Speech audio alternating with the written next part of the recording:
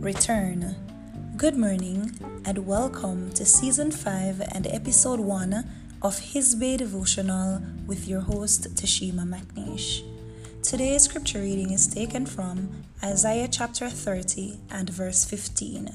It reads thus: For thus saith the Lord God, the Holy One of Israel, in returning and rest shall ye be saved.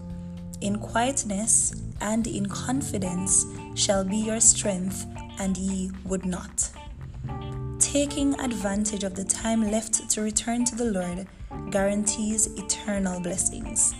Life is full of surprises, and many things can happen in the space of 5 minutes, some of which may go in our favor and others may not, which means deepening our relationship with God is of utmost importance because nothing is promised.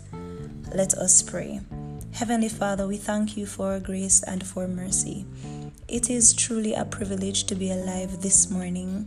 We ask for hearts to return to you, hearts that will pray more, love more, live better.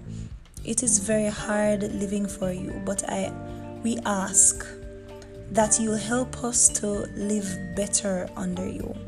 And for those of us who have lost our way, may we find it before it's too late. In your precious name we pray. Amen.